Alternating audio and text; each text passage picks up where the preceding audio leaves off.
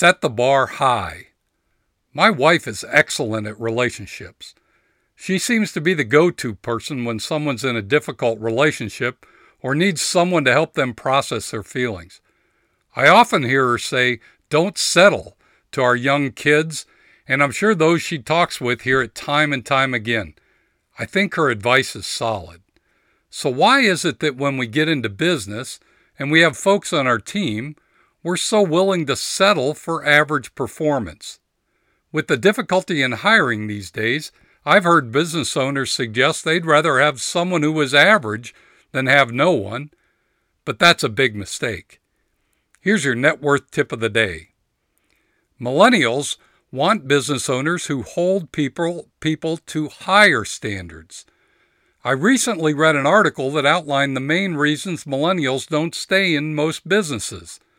And one of the big three reasons was that today's business owners have low standards, and they often are willing to accept average performance, and frankly, they don't like it. Here's their specific quote. "It's downright debilitating to a high achiever.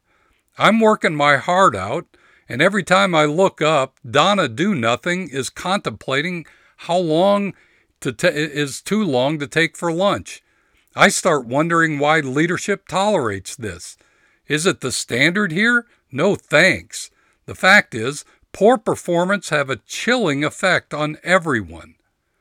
Stop tolerating average. Stop settling.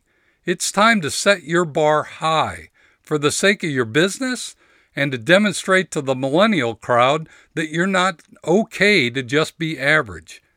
If you step up, those on your team who want to be there will applaud you.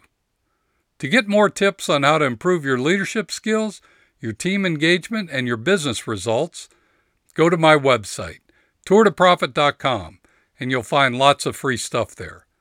Now go get them this week, and remember, whatever you do, ride hard.